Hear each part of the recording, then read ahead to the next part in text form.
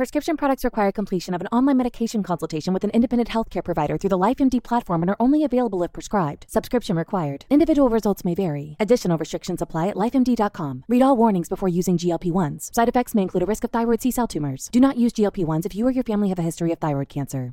If you've struggled for years to lose weight and have given up hope, did you know you can now access GLP-1 prescription medications through LifeMD? LifeMD is now offering eligible patients online access to GLP-1s, the breakthrough prescription medication that can help you lose body fat and weight. Listen to what people are saying. Probably the easiest thing I've ever done. The medication comes in the mail, and it's very easy to use. I've been able to live my normal lifestyle, and I've lost 20 pounds already, and I've never felt better. It changed my life. And here's the best part. Your insurance may cover 100% of the cost of your medication. So go to TryLifeMD.com to have your eligibility checked right now. Get started today at TryLifeMD.com. That's TryLifeMD.com. When you need mealtime inspiration, it's worth shopping Kroger, where you'll find over 30,000 mouth-watering choices that excite your inner foodie. And no matter what tasty choice you make, you'll enjoy our everyday low prices, plus extra ways to save, like digital coupons worth over $600 each week. You can also save up to $1 off per gallon at the pump with fuel points. More savings and more inspiring flavors make shopping Kroger worth it every time. Kroger, fresh for everyone. Fuel restrictions apply.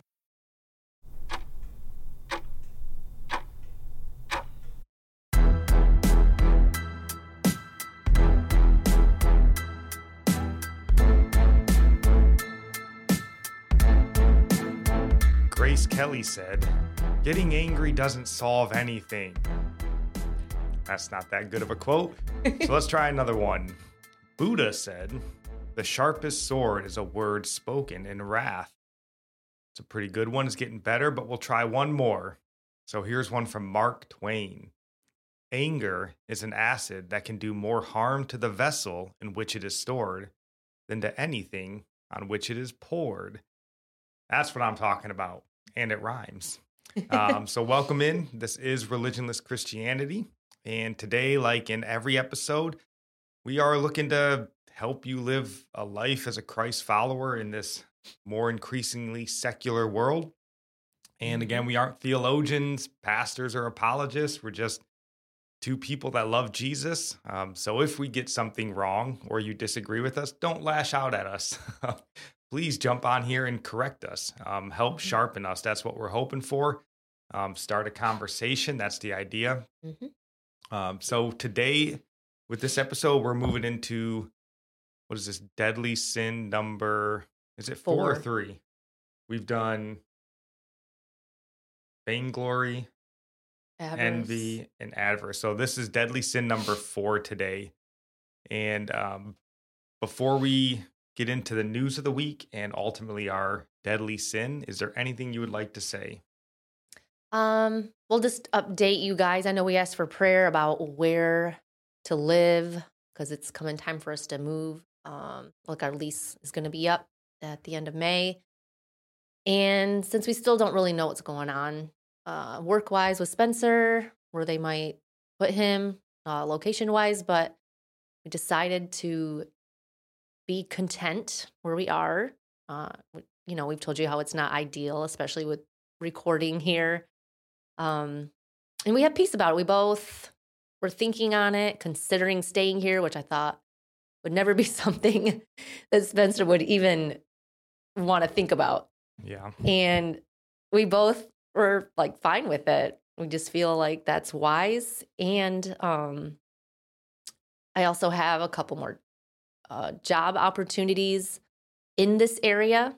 So that's also a good reason to stay, although that didn't have anything really with my thinking in staying here. It was just kind of like the next day I was presented the opportunity to have another job, the same thing, cleaning condos, Airbnbs, and they're close by. So that's a blessing.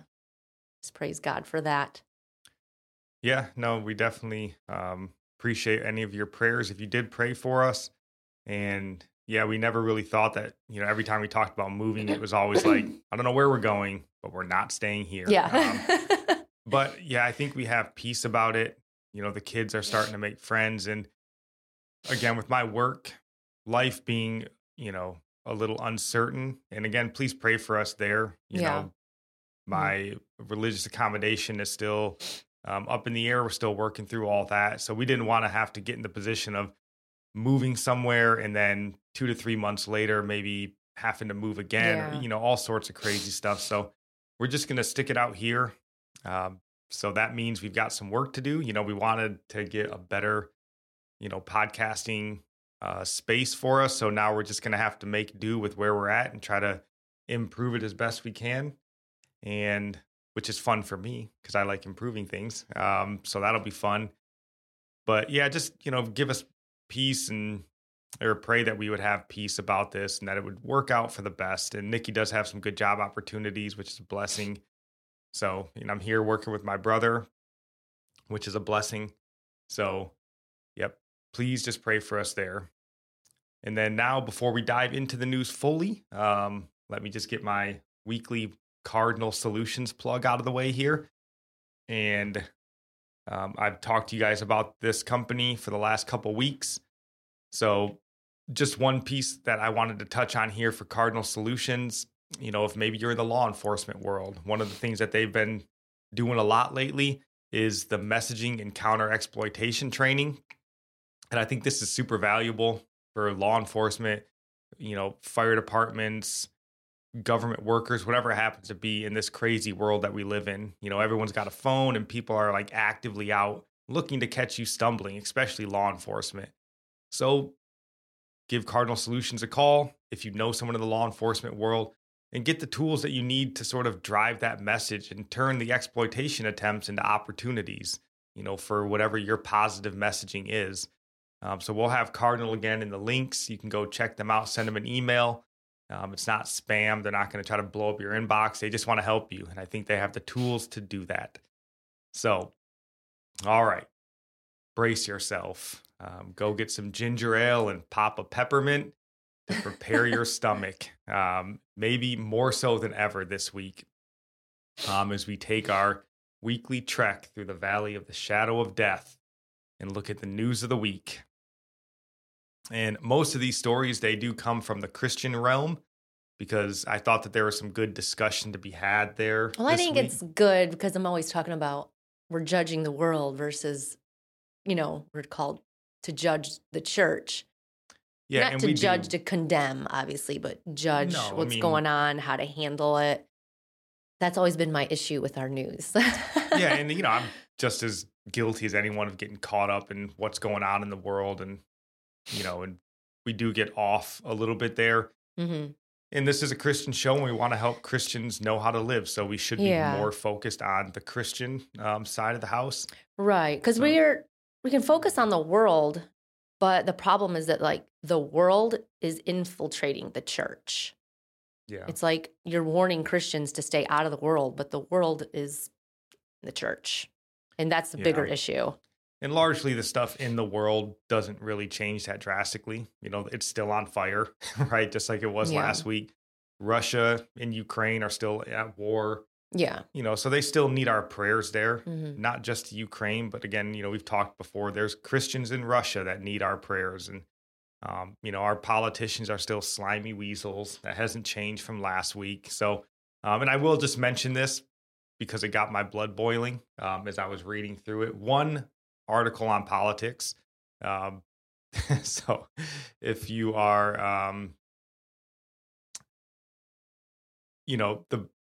I guess the article that I had seen, just after our politicians are currently, driving our economy through massive inflation. And they just got out of killing our economy slowly over the last 2 years during COVID lockdowns. They saw fit to reward themselves for all of their awful work with a 21% pay raise. Now, this isn't a pay raise for themselves necessarily, but I believe it's a pay raise essentially for their staffs. So each, congressman, senator, they all have staffs. So this is a 21% pay raise for their staff. And even still, Steny Hoyer is who I grabbed here. And if you're unfamiliar with Steny Hoyer, he's a career bureaucrat. And by career bureaucrat, of course, I mean he's been in Congress since 1981. Can you imagine that? He's been in Congress for over 40 years. Do you think he's in touch with normal society? I would imagine no. He was born in 1939, before World War II started. Yeah. So do you think he has a strong grasp on how to handle this new digital age that we're living in? I would imagine no. But anyways, getting off track there. What Steny Hoyer said, and why I wanted to mention this, he believes, let me pull this up. Oh, he believes down here, if I can find it, it says it in here, and we'll have this linked. Congressional staffers moving on to more competitive opportunities after an average of just 3 years, creating the space for raising staff pay across the board is critical to recruiting and retaining the best and brightest to help us serve our constituents, so that congressional staff pay can be priority and enhance this institution's ability to deliver for the people. So my question like for you, good reason. do you feel like Congress and their staffers have been delivering for you the last couple of years? Because I know me personally, I would much prefer these supposedly highly talented staffers that are going to work there and leaving after 3 years to not even go there in the first place. If you're that talented, go to the private sector and work to do good for the world, rather than figuring out how to take more money and more freedom away from American citizens. Yeah. But anyways, moving away from politics, on to much more upsetting topics, I suppose. It didn't start out this way, but it quickly turned into it. So this first article that we have here is from the Christian Post. And if you want to read this headline, honey. Yeah, Elevation Worship goes outside normal worship box with new album. Yep. So Elevation Worship, the band, obviously I'm sure most of you are aware of them. They have some of the biggest hits in sort of the Christian worship genre of music.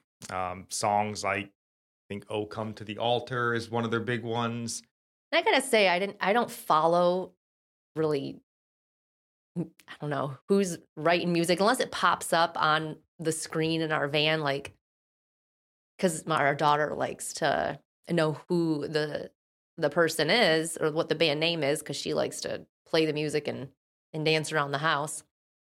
But that's the only time I'm paying attention to who songwriters are. But there's so many of their songs we've sung, and I didn't know it was their music. And that's why I thought this was important to touch on, because, Elevation Worship, outside of maybe the most like stringent, reformed Christian out there, we've all heard their songs. We all sing their songs. If you have children, they most likely enjoy their songs. So that's why I think, this is part of Christian life in America, is Elevation Worship. They're in your life, whether you like it or not. And their songs are sung in pretty much every, if you like, go evangelical, to any sort of evangelical church, you've probably sung a Elevation Worship song. And why this article jumped out to me is because the lead singer, his name is Chris Brown, he described the new album as quite an assortment of styles because it's so different from what Elevation Worship has released in the past. So there's a lot of different angles to take this, and it doesn't sound, we'll have the song linked down in the show notes to this one main song that they're talking about, Lion, if you want to give it a listen. But, it doesn't sound like anything different than what, they've done in the past. But I'm torn for a lot of different reasons on Elevation Worship, and we've talked about some of these already. But, a lot of people have problems with Elevation Worship in their music, and, a lot of these other sort of, I'll just call them like the K-Love Christian bands. And I'm torn because I read this article. Let me see if I can pull it up here. Give me just a second. Get it pulled up so you guys can see that I'm not just making this up.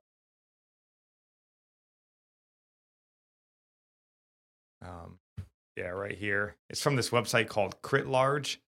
I don't know what that is, but he made this good point. He says down here, when one examines the song's lyrics, one will find that it lacks any theological profundity, as it opts to appeal to emotion and the oversimplification of biblical truth rather than sound doctrine. And yeah, I 100% agree with that. However, I also appreciate and recognize that more theologically sound hymns, they're not being played. Like if you get in your car, I mean, outside of you have a CD player or something and you're playing, or you're hooked up your Bluetooth and you find your own music. But if you're just getting on the radio, like you're not hearing Martin Luther's, A Mighty Fortress is Our God. That's the Trinity hymnal is not played on radio stations. So your kids may not hear this. Like you talked about, our daughter listens to this and likes to know who's singing it. So they won't hear those classic hymnals, maybe a lot more theologically sound songs, but they will sing this. My youngest daughter, she loves to grab our phone and put on like Zach Williams, and she dances. And while I understand that their biblical truths are simplified, they're at least present. So I struggle with that because, yes, it'd be cool if my daughter was singing Agnus Dei running around the house or something. She doesn't. But if she's singing, "Oh, Come to the Altar," I feel like she's at least closer. So we really just wanted to get your guys' take on these points. Like, what do you think about this music? Because Nikki may not be as torn as me, but I understand the flaw in it, but I also appreciate that it's close, right? And you can at least open up a conversation of like, hey, why do we go to the altar? What does that mean, right? Like you can talk about it and they're singing it and they're still, I don't know. I don't know. This difficult. is where, so just thinking your own walk with God. I started out as a Christian singing these songs. And I don't think I learned anything from this kind of music ever. Like, I don't think I ever learned any truths of scripture. They were just nice words. And some of them might have been true things about God, but they were very self-focused about your need and I'm going to overcome and see victory. These kinds of songs, they're very, very surface level. And today, when we're in church and we're looking in a hymnal, my spirit is moved. I'm just looking at like 2 lines and I'm like, wow, that is so just, it's truth. Like, what you're reading and singing. It's the word of God. And I think it's really important that kids, everything is put into song form to remember. Like yesterday, I asked Melanie, well, how many days are in May? Is it 30 or 31? Because I was trying to plan, their homeschool stuff, like how much to do each day. But, and then she's going through like the little song she learned to remember how many days. And I was like, oh, I trust you because it's in song form. You know what's true because it's in song form. Kids remember, people remember things when it's put into song. So if we're singing something and it's not scriptural, we're going to like believe it because it's catchy, it's in your mind. So I think like you can appreciate that there's at least surface level music. But the thing is, as you go along in your walk with the Lord, you should be singing more truthful songs. Like in your music, it should be showing. Do you know what I mean? No, it should. But we also all sort of started from the same point. Like, I mean, if you try to take somebody who's secular, completely worldly, and you're like, hey, come listen to this Christian music, and it's the Trinity hymnal, they're going to be like, no, Christian music is awful. And people still make fun of Christian music, right? But if you can get them listening, and that's how we were, right? Like you start listening, and back then it was more like Cutlass and, Hawk Nelson. And it was more like the music we'd kind of heard, but they're singing about Jesus. And you're like, okay, well, yeah, Christian music really isn't bad, Right. So you start building this idea that like, Christian music isn't bad. But then you start getting deeper in your faith and you start, growing more. And you're like, okay, I don't really need to have like my emotion stirred by this, elevation worship music. I can sing more biblically truthful worship songs and feel good about it.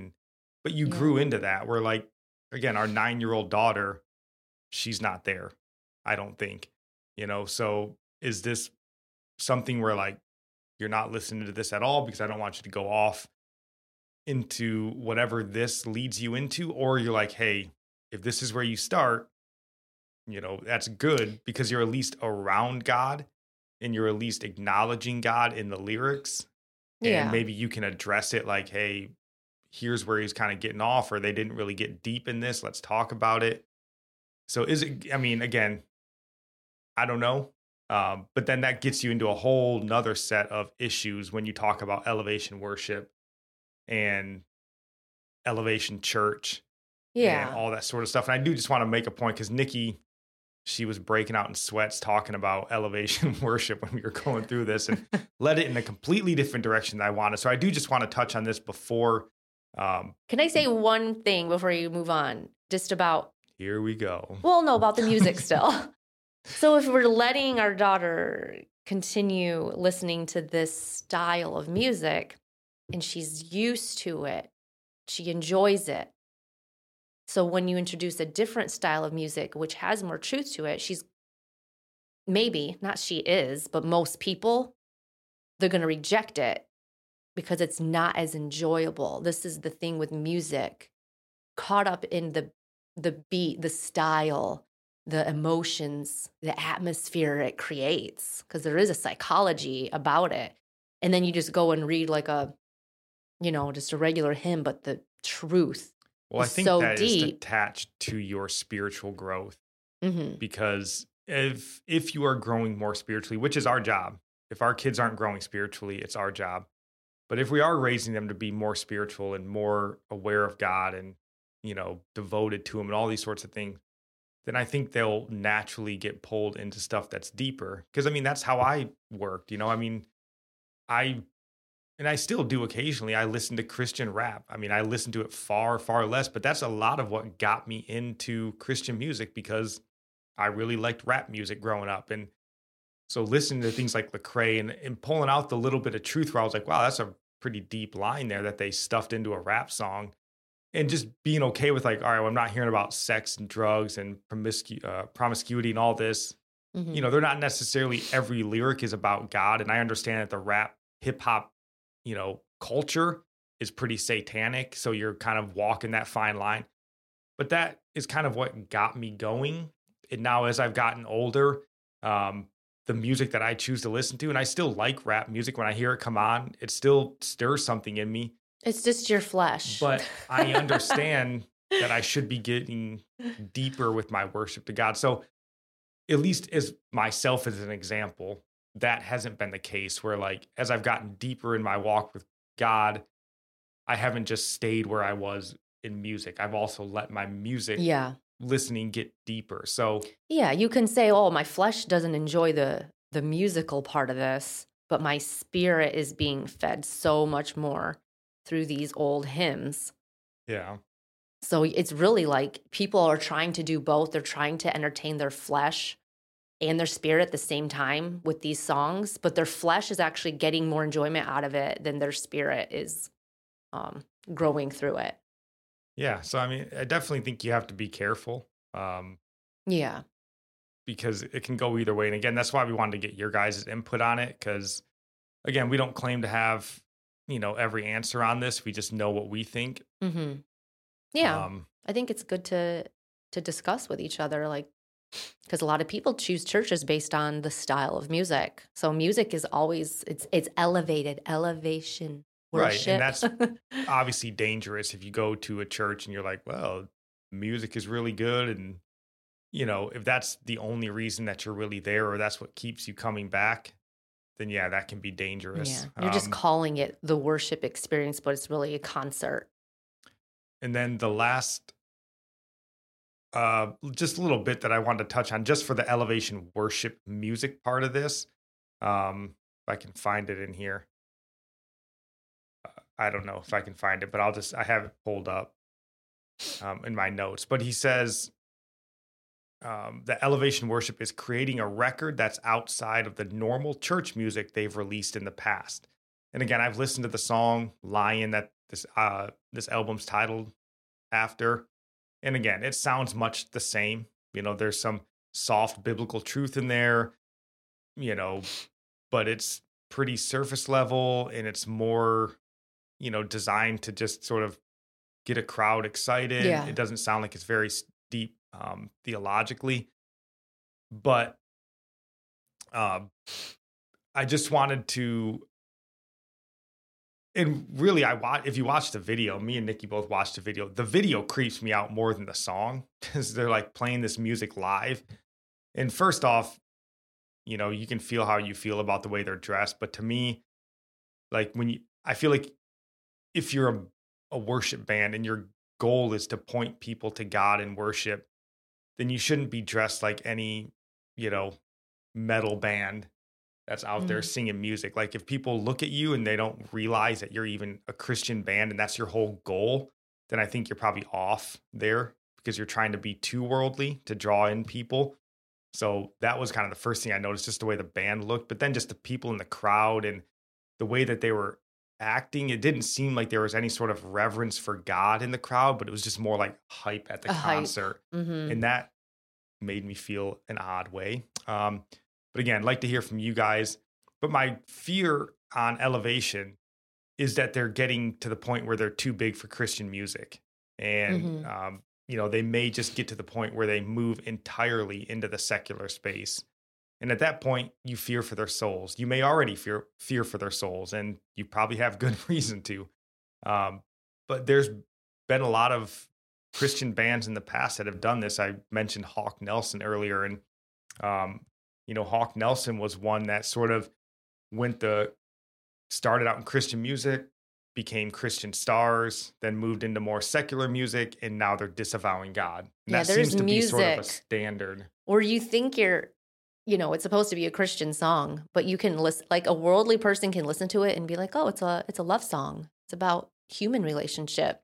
And you can't tell the difference. Like, it isn't about Jesus anymore. Too, if you, especially with your children. So again, this could be another angle where if they're liking this music, because if you like the music, you tend to like the band, and we're an idol worshiping people, where you start to idolize these people.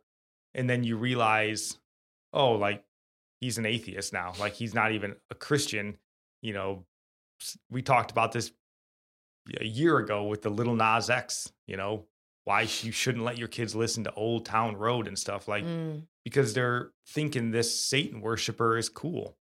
Like, so they're opening a door to that sort of danger in their life. So I don't know that Elevation Worship is going there. I would just say keep them in your prayers, that they don't go that route, because they are probably the biggest Christian band. I mean, their music on YouTube has tens of millions of downloads or listens. And so just when I hear this, where they're like, we're going in a new direction, you're like, ugh, that's like one step away from like, we're kind of done with this Christian music nonsense. We're just going full on secular rock band. Yeah, I don't know. I've only heard the one song from the new album. Yeah. I don't know. But then that's just scratching the surface of the problems with Elevation Worship. And that was kind of where Nikki started pulling her hair out as we were kind of going into talking about this. Because I was just going to talk about the music piece. And then she started like, because I probably knew a little bit more about Stephen Furtick, the pastor of Elevation Church. Nikki really didn't have any idea who Stephen Furtick was. I know his name. I know what he looks like. And I know he gets a lot of heat for his teaching, because he's definitely like, he's had a lot of word of faith preachers on stage with him. He's up that alley. He's grouped in with them. But I didn't know he was the lead pastor. And apparently he's like the lead songwriter. He's closely intertwined with Elevation Worship. He's a songwriter, writing their music. So he writes a lot of the music for Elevation Worship. So I didn't know that until we started looking this up. But yeah. And then that gets you in, once you start opening the Stephen Furtick envelope, there's a whole host of things in there.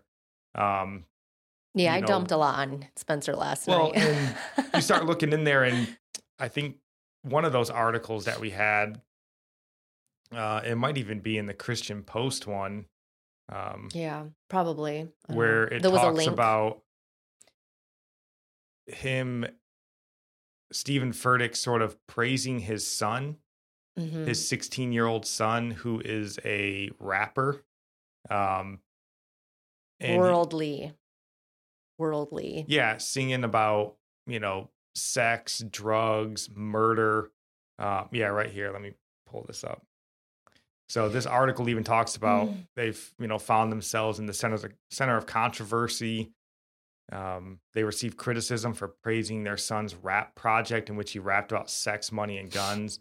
And then you start looking and, they let their son, he does like announcements at the church. Like he's part of the church sort of like leadership in a sense. And he's this completely worldly rapper. Stephen Furtick, his net worth is $50 million. He lives in a 16,000 square foot palace, basically.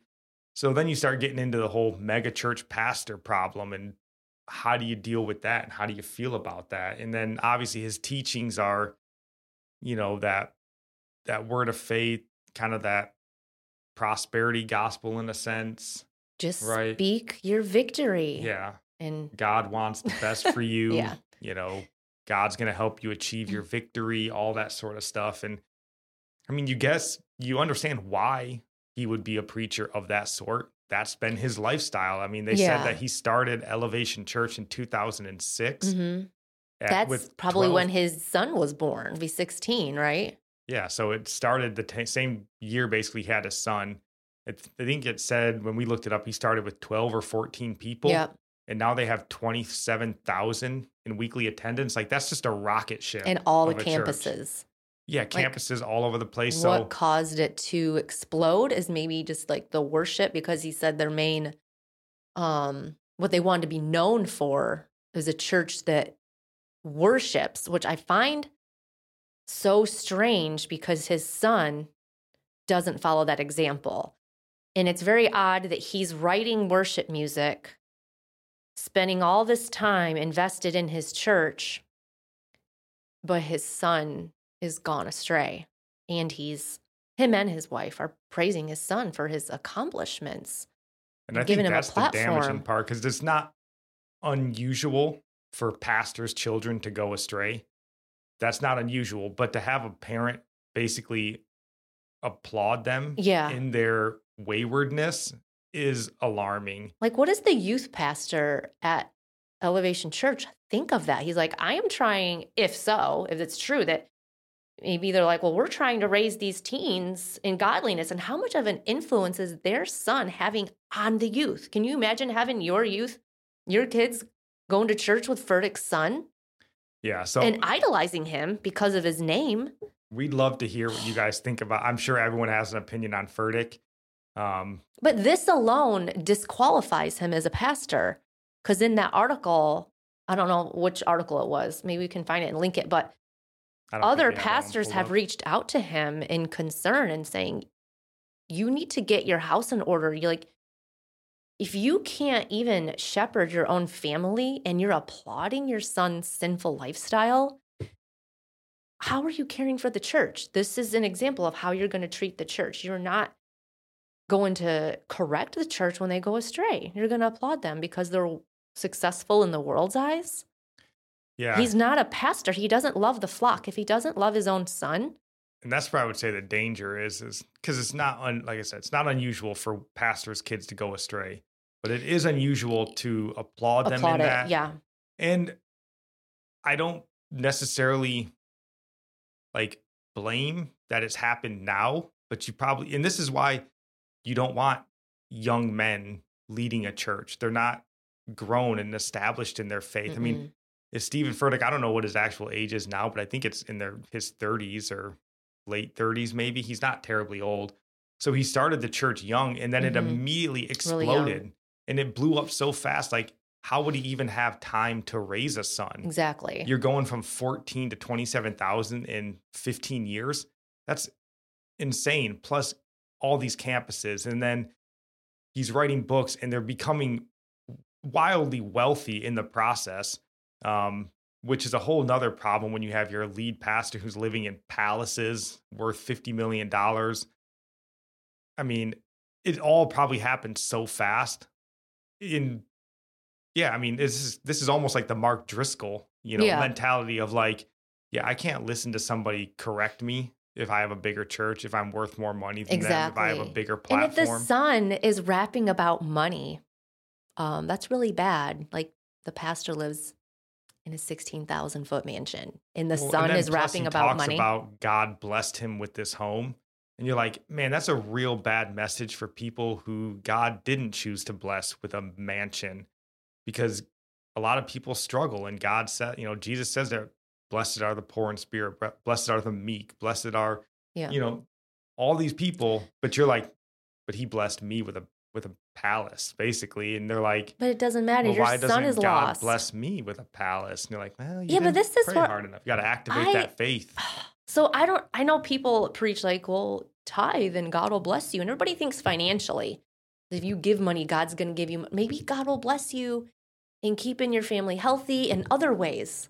Well, and it not can't mean money. That. It can't mean that. I mean, this is the whole, sometimes you just have to see what's happening in the world around you. You can say like, well, if you tithe, God will be faithful and he'll open the storehouses or the windows of the storehouses of heaven.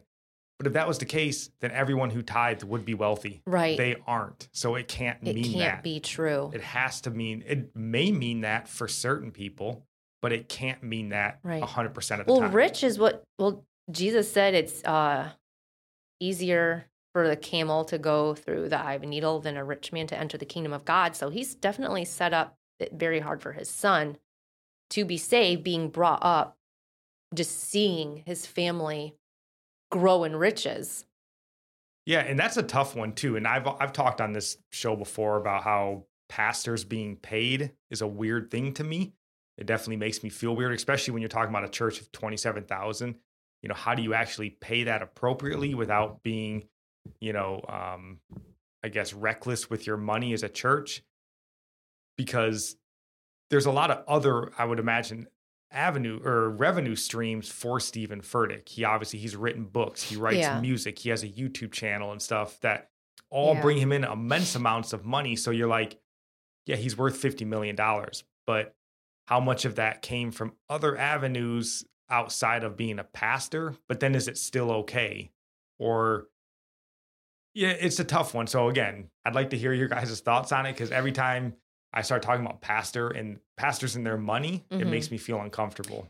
So anyway, the whole part with Elevation Worship was connected to this church. Well, he's a writer for a lot of their songs too, but we know many, many churches use their music and they pay to use their music. So now when pastors are made aware of this situation with Steven Furtick's son and how he's applauding his son's sinful lifestyle, should they not be using their music anymore? Should they not be supporting this church? Because this pastor obviously needs to step down and get his house in order. Like, his son's soul is at stake, and he seems to be more concerned with whatever blessings come from this church. Like, it really just is heartbreaking. It really makes me sad. So that's a good question too. Like, should churches sing their music knowing that they're supporting this church and the extravagant lifestyles? I would say no. All these sorts of things. And I know that there are churches now that are waking up to this and being like, we don't sing that music. Well, the Bible tells us to not associate or even eat with someone who calls himself a brother yet lives in unrepentant sin. He's been confronted by other pastors, and he hasn't taken their advice. So it's not like he's unaware of what the scriptures say. I imagine any day now, Christianity Today is going to put together a 12-part podcast series about the damages of, no, they're not. They love Steven Furtick. They're going to go after Mark Driscoll in The Rise and Fall of Mars Hill. They won't touch Steven Furtick. But we got to keep this thing moving. Yeah. My God, we've talked a long time about this. But if you think this topic got Nikki fired up, you have no idea about the next topic. This next story comes from the Christian world as well. but it comes from Christianity Today. And if you want to read that headline, honey, without screaming. Reimagining biblical womanhood. Doesn't that sound straight from the mouth of the Antichrist? But who am I to say? So if you want to just read this first couple sentences, or just that first sentence. Okay. It says, from patriarchal interpretations of scripture to contemporary incidents of church to abuse, Christian women often are treated as second-class citizens in the church. Boy, doesn't that sound like a can't miss event from Christianity Today?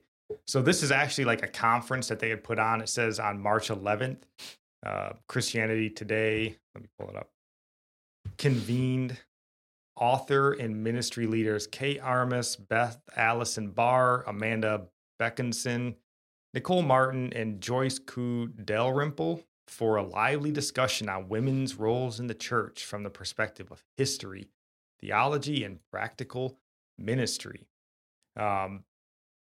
So among the speakers that were there, and we're just going to touch on this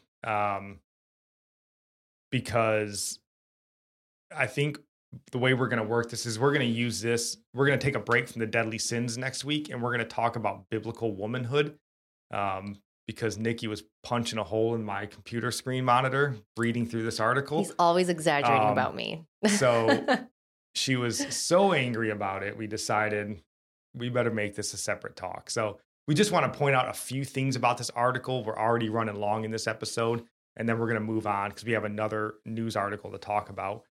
But among the speakers that were at this conference was Kate Armas, who on her own website says her first book, I think it's Abulida Faith, What Women on the Margins Teach Us About Wisdom, Persistence, and Strength. It sits at the intersection of women, decolonialism, the Bible, and Cuban identity. And whenever you think of biblical womanhood, I always consider its relationship to Cuban identity and decolonialism. But then again, she wasn't the only speaker there. Beth Allison Barr was there, and she's the author of the best-selling book, which is great, The Making of Biblical Womanhood, How Subjugation of Women Became Gospel Truth. So if you wonder why we consider Christianity Today to be a progressive Christian outlet, this is why, because these are the women they promote in their talks on biblical womanhood. Also, there was pastors Joyce Dalrymple and Amanda Beckinson. So that's fantastic. Yeah. So I had a hard time. I didn't read the entire article, because it's a convention. And that's why we're pausing on this until next while. week, because we didn't read the entire thing. So we don't want to speak authoritatively on it without reading and digesting everything. It's just the first things that are brought up. So they introduce the women, and it's just I guess they do this on any show, not just in Christian circles. People are first introduced for their titles, their degrees, all that their worldly accomplishments, even in the Christian realm or ministry. And then at the end of introducing them, they're a wife and they have children. That's just tagged on at the end. So I thought that was kind of funny because it's about biblical womanhood. So they're first known for their accomplishments. Yeah, they almost say It have nothing to do with being a wife and having children. The reason why we're having these women on is because they're highly qualified from their degrees and their pastoral positions. Oh, but they're also a mom and a wife. Yeah. When really in a Christian biblical womanhood, that should be your leading. Yes. Point. She's been a faithful mother for 25 years to 10 children, and the faithful, supportive wife of a husband for. That should be your qualification, because that's the qualification. But this is how our world thinks. Just with anything that's important, they're like, well, I'm not going to listen to you. You don't have a title. Or I'm going to listen to this doctor over here. He's studied it.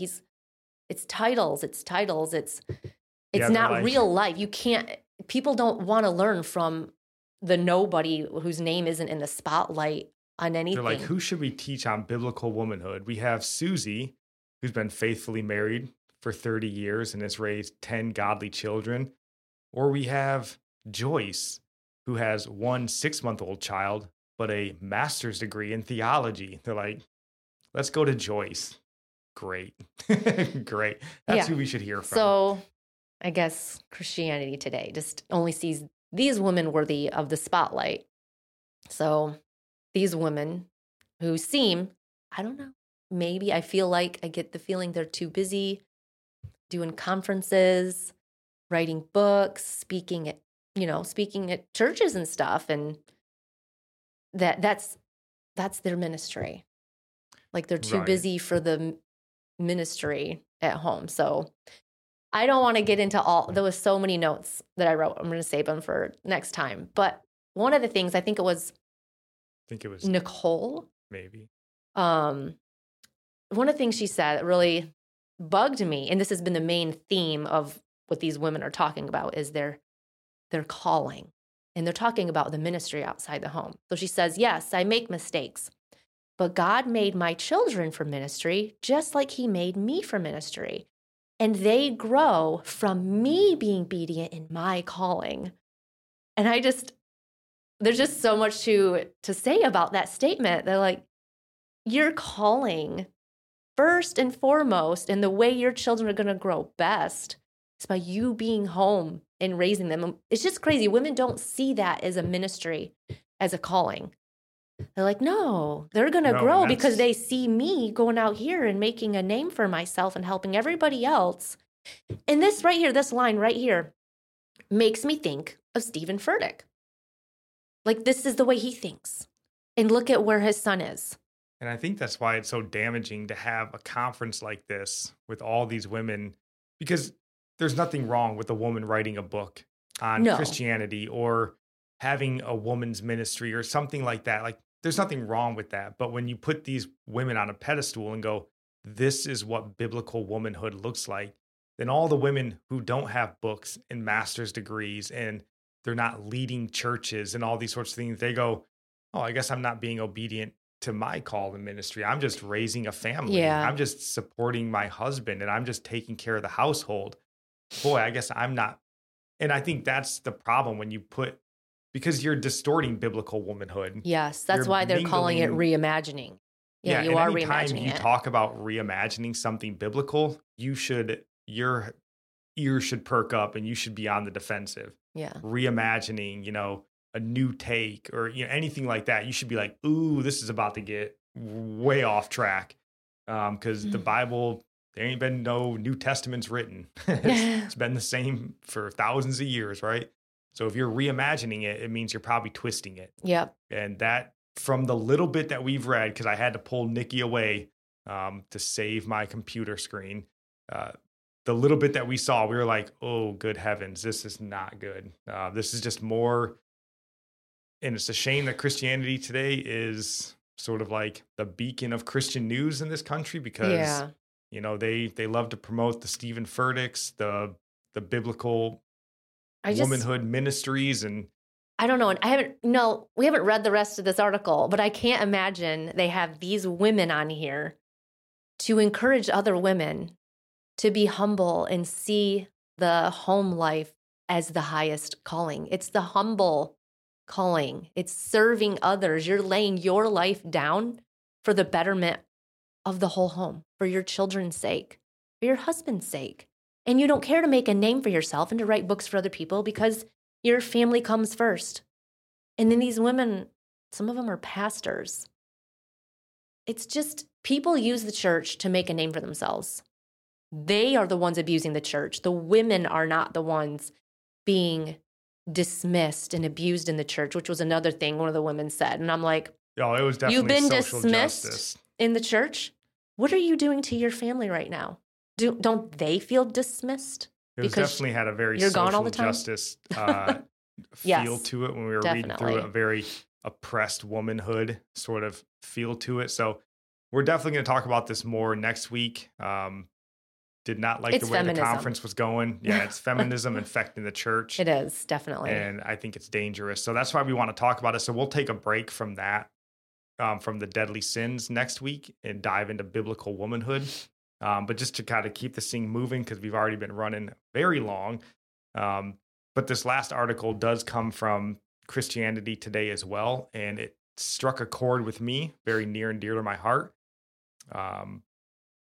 The headline is, "Do Russian Christians Need More Bonhoeffers?" And do you want to read these first two? Yeah, the first cleric has fallen to Russia's new law. How do you say that name? I don't know. Ioan? Johann Burden? I don't know. I don't know. Okay. Of Resurrection Church in Kostroma? Kostroma, 215 miles northwest of Moscow, was arrested for discrediting the Russian armed forces in his Sunday sermon. And then, yeah, just the next two. Oh, yeah. His parish also allegedly shared an anti-war petition.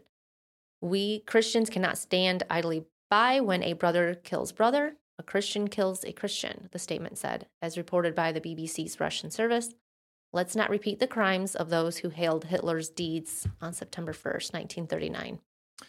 Before Steny Hoyer was born, or after Steny Hoyer was born, sorry. Just tying that back to our first article there. 1939.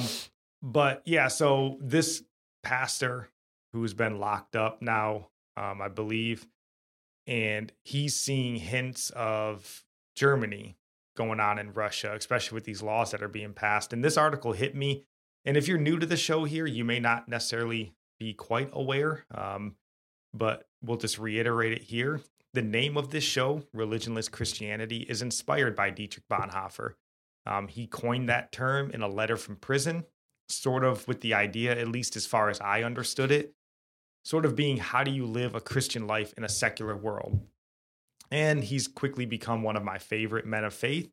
And looking at this article, I do believe Russia needs more Bonhoeffers, but they're not the only one. I believe we all need to be Bonhoeffers, or we all need more Bonhoeffers in the world. Because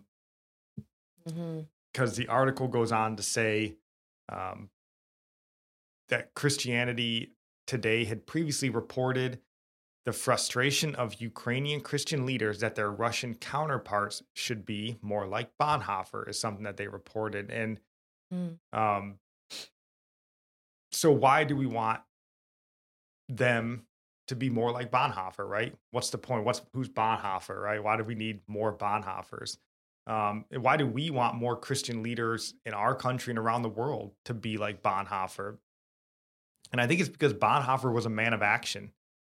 And, I think for most of us, or at least me and Nick, well, I guess just me necessarily, I'll speak for myself. I'm tired of inaction. I'm tired of my own inaction. It makes me angry when I'm inactive. This world and our country especially seems to be in the fast lane, moving towards hell. And our leaders are doing nothing but just smashing on the accelerator. And we seem to have so few men that are actually willing to take action to put a stop to it. There's a line in Eric Metaxas's biography on Bonhoeffer, and I don't know which letter it's from, but Bonhoeffer wrote that he would personally kill Adolf Hitler if he was given the chance. How many Christians would make that claim? Bonhoeffer was actively engaged in plots to assassinate Hitler. And not that I'm in any way thinking that we have pastors that need to take that level of action in this country. I don't think that in any way. Let me make that clear. I don't need anybody killing our president. But why aren't there more pastors taking a stand, at least as far as a John MacArthur? Yeah, right. He seems to be one of the only big time pastors. Where's Stephen Furtick, right? You got a massive church. Where are you speaking out on this? He can pay for lawyers and everything to stand against. Yeah. So why aren't they pushing back on the ungodliness coming from every seat of power in this country, let alone in Ukraine and Russia? So we need more Christian leaders to be Bonhoeffers, but we all need to be a Bonhoeffer. The time for sitting around and sort of wishing that someone else would solve the problem or stand for righteousness, that's gone away with. Like the time is for all of us to stand. So you got to be the one to stand in your circle. You know, Bonhoeffer obviously took his faith to the extreme, and he paid an extreme price for it. You know, he died at the end of a noose in a Nazi prison camp. And the world might say that Bonhoeffer lost. You know, he failed in his mission. He didn't kill Hitler, and he died in a prison camp. I think he won. I think his faith held strong, and he proved that you can be a man of action even in a sinful world. And, you know, I read the story, I read about Bonhoeffer, and I pray that my faith would be that strong someday. I know. When you see people that go before you, like even when Paul was writing letters to the churches and how it worked out for better, like him being locked up emboldened others to all the more preach the gospel, actually. Yeah. Because they're like, if he's in there and he's okay and the Spirit is strengthening him and the gospel's actually being preached in the prison too, it's being known why he's locked up, it emboldened them. So when we stand, it emboldens others. Even if we're persecuted and if we die for it, it all the more emboldens people. It doesn't make them more fearful. They're just seeing, look at changes happening. Although they died in the process, we see that it made a difference. There's light at the end of this. No, again, and that's why, you know, you take an eternal view. Yeah. He lost in a sense. He died. Yeah, we're all gonna die. We have to look at our lives. They're so short, and why hold on to this life and not care about the generation after you? Like the greatest love is to lay down your life for others. Why would you not? Frequently that gets preached anymore, though. Like but I feel like it that's applies to this so much. Does. Lay your life down. Lay down all your dreams. Like nobody's laying their life down for the betterment of the next generation. They're gonna have it worse because we loved our lives too much. Oh yeah, we've become such a selfish, self-seeking, self-gratifying society. I mean, we'd sell our kids down the river for pay my school tuition. You know, I've got a bunch of college debt. Why don't you pay that for me? And my kids can deal with the ramifications. I know. Yeah, it's awful. So the article goes on to say hundreds have spoken out. But then it says, is it fair to ask them to do so? Because Russia's new law passed in March 4th provides penalties up to 15 years in prison for simply calling Vladimir Putin's special military operations a war. And then just going down through here. So the way that this article worked is they interviewed Christian pastors from basically Eastern Europe or European countries. So you see like the Italian Evangelical Alliance, Swiss Evangelical Alliance and stuff. So I just pulled a couple of quotes from these pastors out that I thought were interesting. So down here, this Leonardo de Chirico, he says, loyalty to our nations is good, although it can become an idol. Yeah, talk about that in America. But loyalty to God and his global church takes precedence. I hope and pray that believers across the nations involved will show that their unity in Christ is stronger than their national allegiances. Mm-hmm. I 100% agree with that. And again, talking about loyalty to nation becoming an idol. Mm-hmm. I mean, patriotism in this country it's not wrong. Let me make that clear. I don't think it's wrong to be patriotic and love this nation.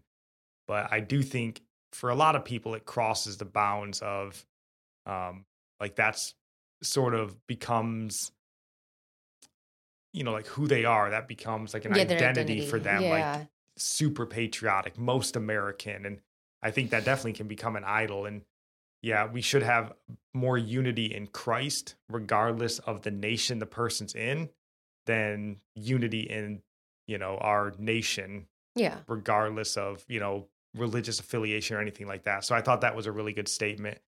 I had a couple other ones if I can find them. Yeah, this one right here from... So they ask, what level of threat is necessary before a Christian is compelled to do something against evil? And now we're obviously getting into the Bonhoeffer territory here. And this De Chirico again says, the less personal and immediate the level of threat, the more difficult it is to be motivated against it. if we are talking about systemic evil, some people did not even recognize it, let alone speak against it. And I thought, boy, does this speak on America. I mean, this guy, he must live in America. I don't know, like, because we're right to worry about Ukraine and Russia, right? Definitely. But we're dealing with systemic evil in America. Yet so few are willing to do or say anything about it. You know, we spend all of our time, in our antichrist politicians and antichrist media class have done a wonderful job of convincing us that there's these made up, systemic racism, there's systemic sexism, essentially, all while overlooking and distracting us from the fact that the real problem is systemic evil is being fostered in this nation and in this hemisphere. I mean, if we look at Canada, systemic evil is being fostered there. The role of manhood and strong biblical male leadership or headship is being undermined. If we look at Christianity Today in their conference, right, it's being undermined at every turn. And all we want to do is like wave the flag for Ukraine and, ask Russian Christians to stand up. Like, no, there is systemic evil being birthed in this nation right now, and we aren't doing anything about it. And the problem is you're going to have to face it eventually. You're going to have to stand against the evil eventually. So are you going to wait until you're in Bonhoeffer's shoes and the cost of standing against it is being hung from a noose? Or are you going to stand against it now where the cost is they take you to court like they did with MacArthur? Because you got to fight it eventually. So the question is, when are you going to fight? And my hope is we stand and fight today. Don't push it off to tomorrow, and don't sit there and expect, boy, I wish Russian Christians would do something. No, we do something. Because if our nation was right and we were morally sound and we were in right alignment with God, we would act accordingly. And Russia wouldn't be acting the way they are today. But instead, we're godless, weak, and pathetic. So the Antichrist and the strong feels emboldened to go and do whatever they please, because the strong, godly man is nowhere to be found. So if you want to know what's wrong with the world, look ourselves in the eye, in the mirror. Our weak, satanic leadership is the problem. They're emboldening all these other people. So this article was really good to read what these pastors in the European countries were saying. So again, all this stuff will be leaked, but we have been running really long and we haven't even gotten to our Bible topic yet. And we got a good topic. So we're going to move along from there. Go check these articles out. This Bonhoeffer article is going to tie directly into our sermon recommendation, which was an absolute jaw-dropping listen from Bonhoeffer. So our Bible topic today, though, does have to do with one of the 7 deadly sins, and this is sin number 4, just in order of how we pulled them up, and that is wrath, or as we're more common to us, is anger. That's the sin that we're going to look at. So we do want to just touch on, why is wrath a sin? And I think it's a sin for a lot of reasons. We know that Jesus in Matthew 5:22, he tells us that if you're angry with your brother, you will be liable for judgment. So he tells us basically that it's the same as murder, right? And they'll both be subject to to judgment.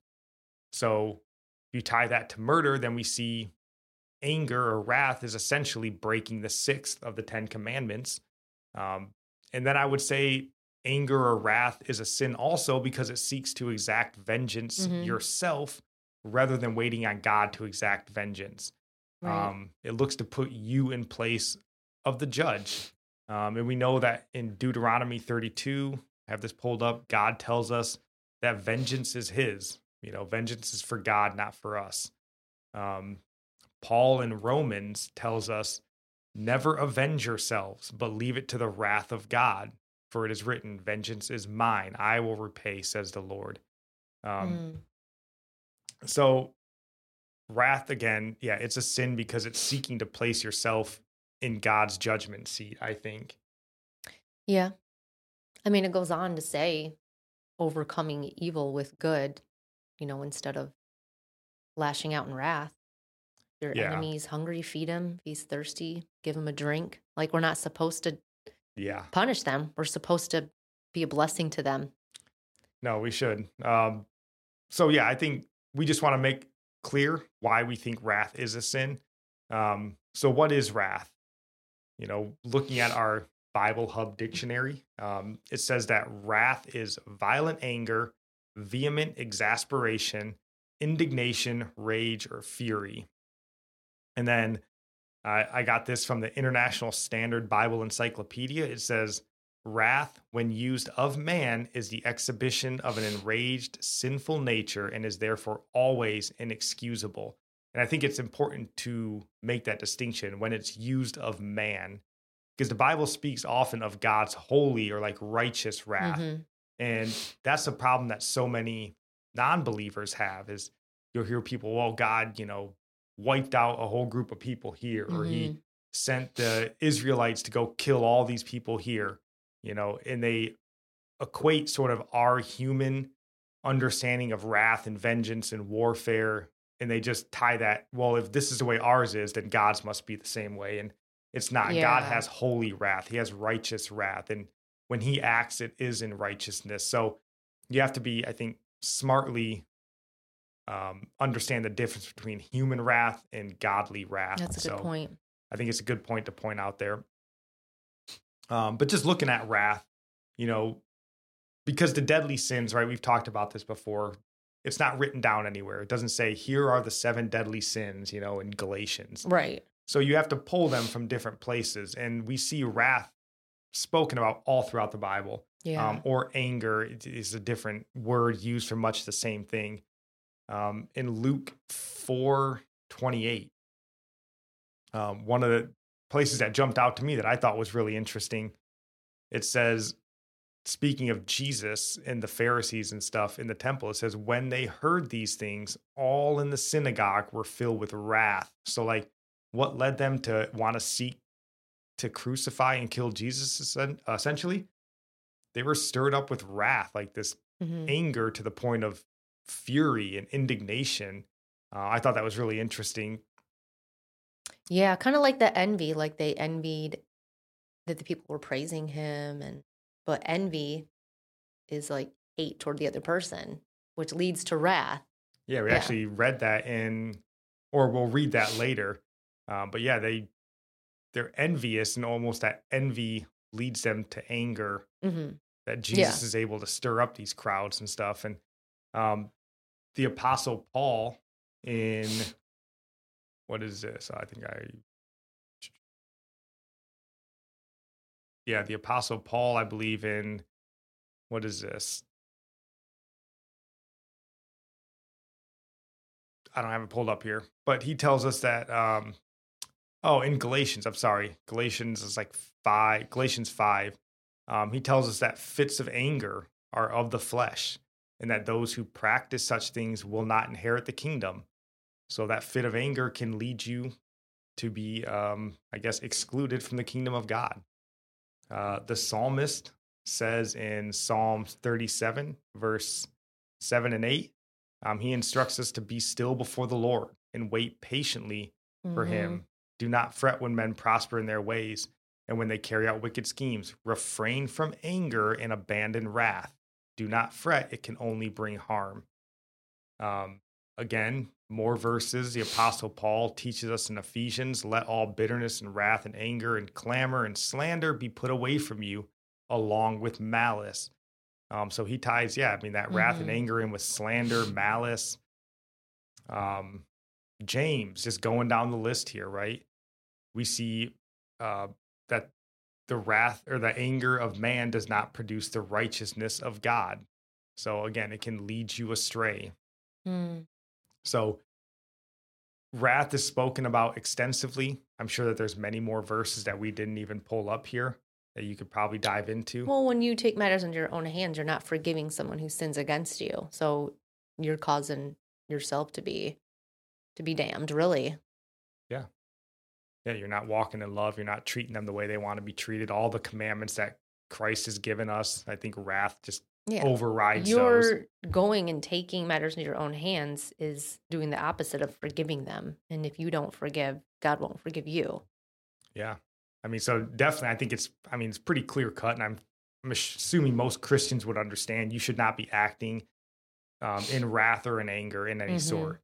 But how do we see wrath today, right? I mean, I think that's important. And I think this might be one of the most readily like identifiable of the deadly sins that we see in our world today.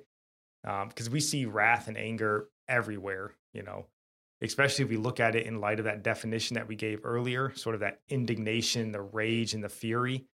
Because I think we see this everywhere. And in my opinion, this is sort of the desired state of our antichrist leaders. You know, the spirit of the age is hoping for us to be in a state of wrath and anger, because it's impossible to walk in love and treat others the way you want to be treated if you're constantly like fuming and seething with anger inside. That's what you see on social media. It's like just a bunch of people filled with wrath. No, and I don't believe that that's unintentional. I know, I agree with you. I believe that that's intentional. As we'll see in our sermon recommendation, it will open your eyes. So, you know, from our antichrist leaders, like there's that divide and conquer strategy. You know, our leaders plot and devise ways to make us be in sort of constant states of anger. And then again, they find sort of their Satan's children counterparts, you know, in academia, Hollywood, Silicon Valley, you know, anywhere else that they can. And they sort of fan those flames of drummed up outrage just to keep us in a constant state of anger. You know, like, oh, we just elected our first black president. Let's push the whole country back into racial division and racial strife. You're like, that doesn't make sense. It should have been a healing endeavor. You know, let's divide men and women over fake issues on sexism and patriarchy, as Christianity today is doing. Let's put our hate and anger mobs against parents and athletes that don't think men should be competing in women's athletics, you know, just because they feel like girls. Like, there are all these drummed up issues to drive hate and anger. It's like, doesn't wrath just cause you to be confused too? It's like a blind rage, and you do things that you don't even know why you did them. It's like these things are coupled together, like the wrath and the confusion. Yeah. It's like that, you know, the cartoon, right, where you see red and like you just can't even focus anymore. And it's just, you've got to satisfy that anger and that wrath inside of you as if it's going to somehow bring you peace. And it never does, because it just ruins things.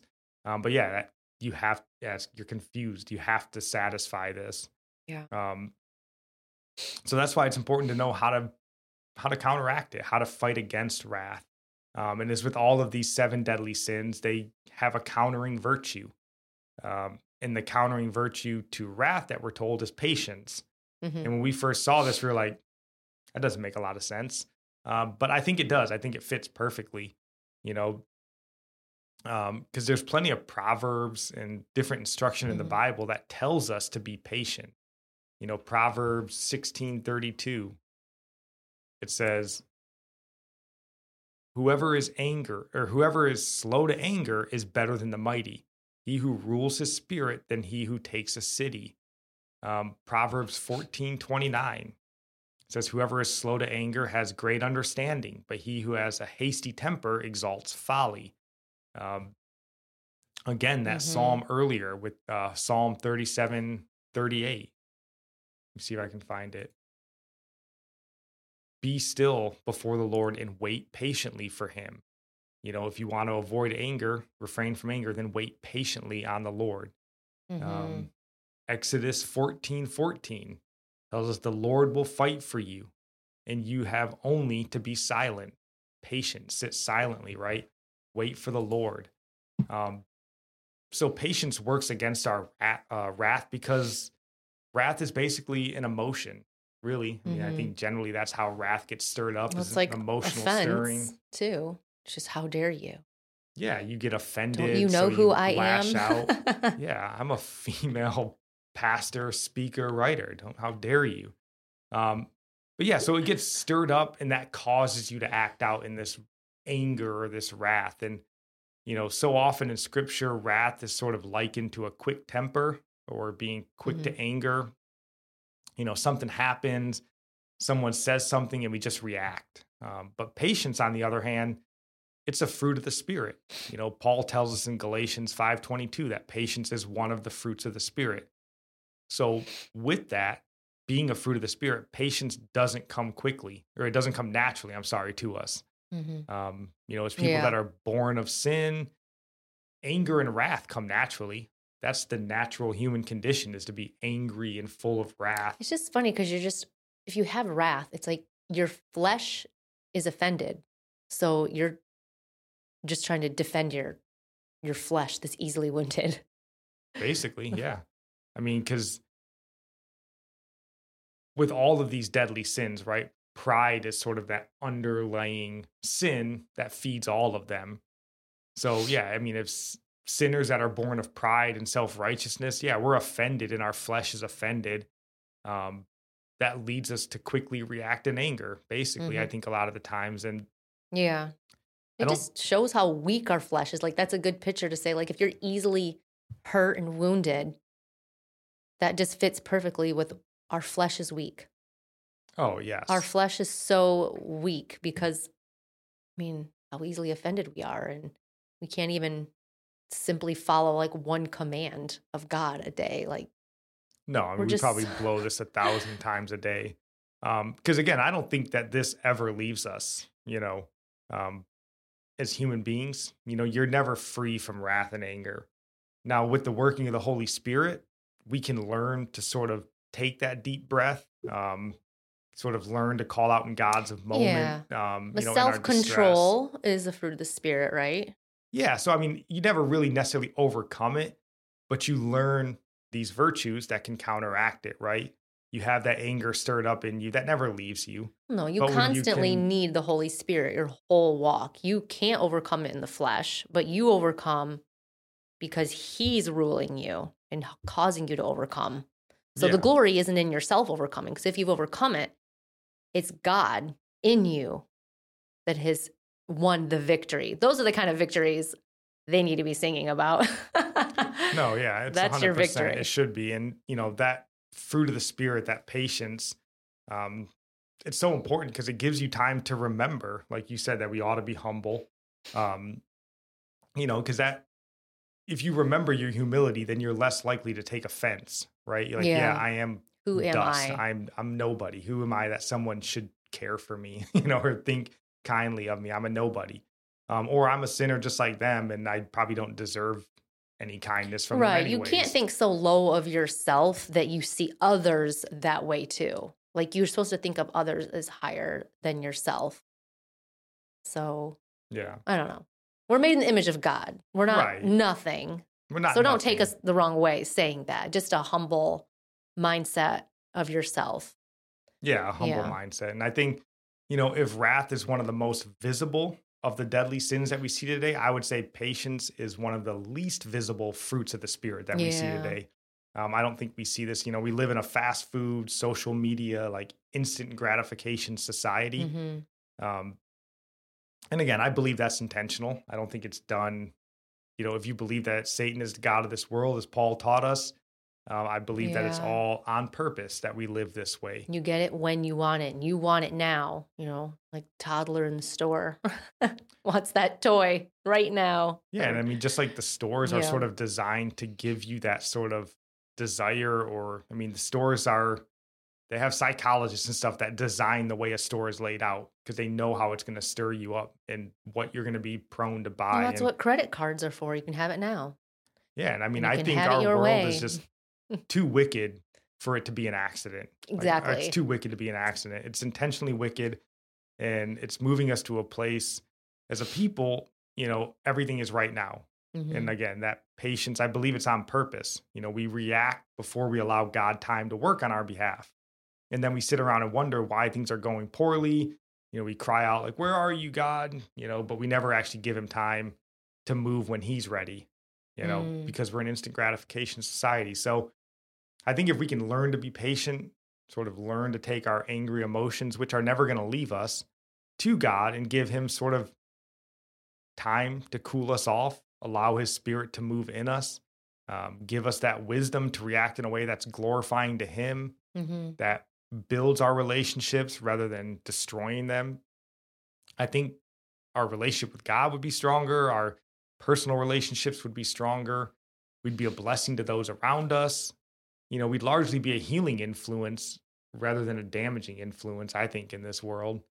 If we could overcome that quick temper, that quick anger, and replace it with some patience. And like Exodus tells us, to sort of sit silently, waiting on the Lord. So I think that's an important thing to think about, to pray about, is having more patience, because I don't think we have enough of it. No, the patience, we don't even have, people today, even in the church, don't have patience to sit through a sermon. That's why more than half the sermons got to be entertainment. Yeah, I mean, just like supermarkets are sort of set up in a certain way, like the same people work and decide how a church is best to flow, to keep people engaged and keep them coming back. Like, there's a reason why every church you walk into essentially looks and feels exactly the same.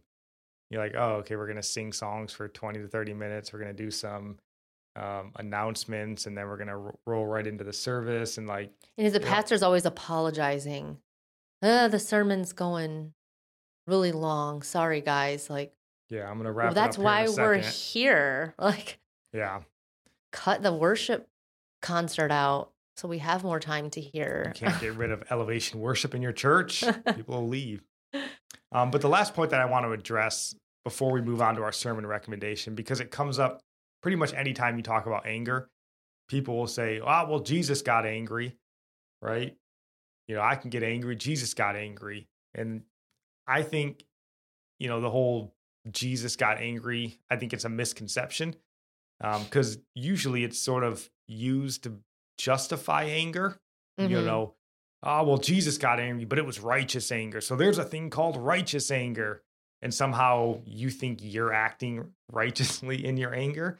But I just want to look at that verse there, because yes, Jesus does get angry, right? That's what we can make out from Matthew 21:12, right? That's the famous Jesus goes into the temple and drives out those who were selling the money changers in the temple. So I just wanted to go back and just sort of read this whole section here, because I think it's misinterpreted a lot. So it says here, and Jesus entered the temple and drove out all who sold, or this is Matthew 21:12 through 16. Drove out all who sold and bought in the temple, and he overturned the tables of the money changers and the seats of those who sold pigeons. He said to them, it is written, my house shall be called a house of prayer, but you make it a den of robbers. And the blind and the lame came to him in the temple, and he healed them.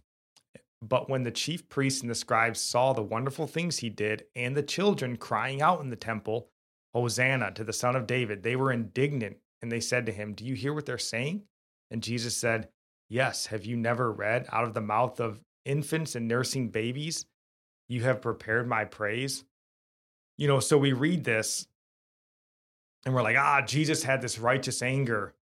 But his anger appears to not have been violent or, sort of like disgusting the way that our anger is. It didn't even drive people away.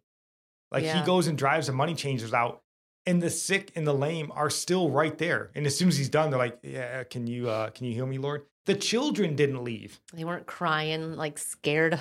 Yeah, he didn't drive the children. And not only did he not drive them away, they stood there and continued to sing his praises.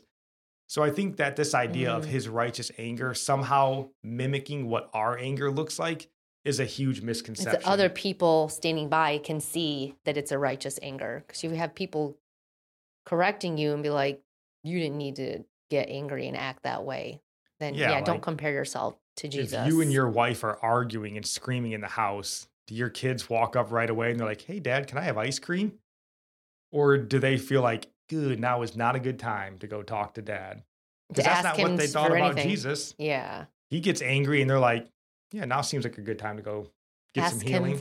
I know. Right? Because apparently it was not that violent, ugly anger that we normally show when we're angry. So I think it's a misconception. Yeah, it appears that he got righteously angry, but don't confuse that with our anger today, because ours is so rarely righteous. if it ever exists at all. He didn't even do anything it wasn't wrath. He didn't hurt anybody. He was just like, get out of here. Yeah. Because you're here for the wrong reasons. Yeah. So I want to make that point because I think you always hear it and it's always sort of like a justification for my anger. Well, Jesus got angry. Yeah. Settle down, dude. You're not Jesus. And it was for the house of God. Really. Yeah. He was zealous for God's house. So. And then we'll just end talking about wrath because Paul reminds us in Ephesians 4:26. He says, be angry and do not sin. Do not let the sun go down on your anger. So it's okay to be angry. We're all going to feel anger. But that's, again, why you have that patience that'll prevent you from sinning. And then you can take that to God and hopefully not go to sleep, not let it stew, not sort of give the devil a foothold in your life, if you will. So I think that's important to mention. So before we roll into sermon recommendations, is there anything you would like to say? I just want to say we bring up all these things, not just to be critical, but it's to protect the church. With the articles we brought up earlier, we don't want, we're not like jealous of someone's success, of Furtick's success, of these women on Christianity Today. It's just that people look up to them and they believe their words and they believe every word that comes out of their mouth and don't test it against scripture like what we are doing. This is just because we care about the church and we don't want everybody following along. The world is infiltrated the church, pastors. This is how you take down a nation or a family. The head, whoever's leading, gets taken down and then everything crumbles with it. Yeah. And that's why we want to warn on this, that sort of American dream infecting the church. Yeah. Because they're not the same thing. And again, yeah, like you said, we don't despise Stephen Furtick or Elevation Worship or these women. We just want to caution the church, to stay biblical as best we understand it. And again, that's why we want to hear from you guys if we're off base, but to not sort of chase worldly success and intertwine that with your spirituality and think that they're the same thing. And then lead others into thinking that those are the same thing because it's dangerous and it can cause a lot of division where, well, I'm not successful. I'm not the pastor of a big church. So maybe God isn't blessing me, and all these sorts of things. And it's dangerous. So it's okay if you're like me and you clean and cook and you teach your kids and you feel like, oh, that's not enough. I'm not writing books. My name's not known. Like, don't be fooled into thinking there's a higher ministry, a higher calling than that. And don't be tricked into thinking that somehow it's oppressive or abusive to follow God's best design for you as a woman, or that it's, if you're called as a man to be a leader of a family, not shirk that responsibility, and think, well, my wife makes good money, so because that was one of my big questions, and we'll just end talking about this before we get into the sermon recommendation. These women that are pastors of churches and stuff, if the man is supposed to be the head of the household, the leader in the house, the leader spiritually for the family, how are you married to a female pastor who leads a church and shepherds a flock, but somehow turns that off when you come home? How do you submit to your husband? I just find that unlikely. Yeah, it's very twisted. So it's just weird. I don't think it's good for marriage. And I think it's bad on the men's part. Mm-hmm. And again, it's not to say that women shouldn't have a voice in the church and lead ministry and be important. Of course they are. And we see that all throughout the Bible. But we also see roles defined in the Bible. So it's not good to just upturn those roles and be like, I don't like them. And they don't fit 2022 society in America. Well, that doesn't make 2022 society in America right and the Bible wrong. Right. So, and we'll end here on our sermon recommendation. And please, please, please go give this a listen. It's only like 5-6 minutes long. And if you want to understand what is going on in our world, man, I think nothing that I've listened to recently explained it better than this. And this is Dietrich Bonhoeffer's Theory of Stupidity. And it's something that he wrote. I think it's in his letters from prison. And this little short video sort of just put Bonhoeffer's words to writing. But Bonhoeffer, I think, exquisitely explains why our world is in the mess that it's in. And it has less to do with malice and more to do with stupidity. It is fascinating to listen to, I think. I listened to it and I was like, holy cow. Like, well, I was just thinking of the proverb we read the other day. He who hates correction is stupid. Yeah. And he sort of explains this in a way that, you know, and it's not necessarily the stupid that we think of, like that you're just some kind of adult, but it's more like you're programmed to be stupid in this instant gratification, social media culture that we live in. And he's obviously writing from 1940s Germany, but we see this even more highlighted in 2022's America. So give this a listen, share it with somebody. It's absolutely fascinating. But that is all that we have for today. Is there anything you would like to end on? Nope. All right. Yeah. Pray for us, reach out to us, comment. We'd love to hear what you guys think on these different topics. We'll have our devotionals coming out on Monday through Friday.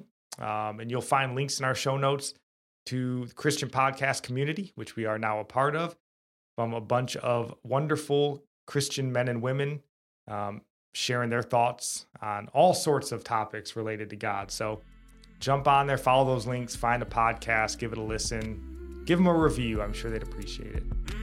But that's all we got. Love you guys. God bless.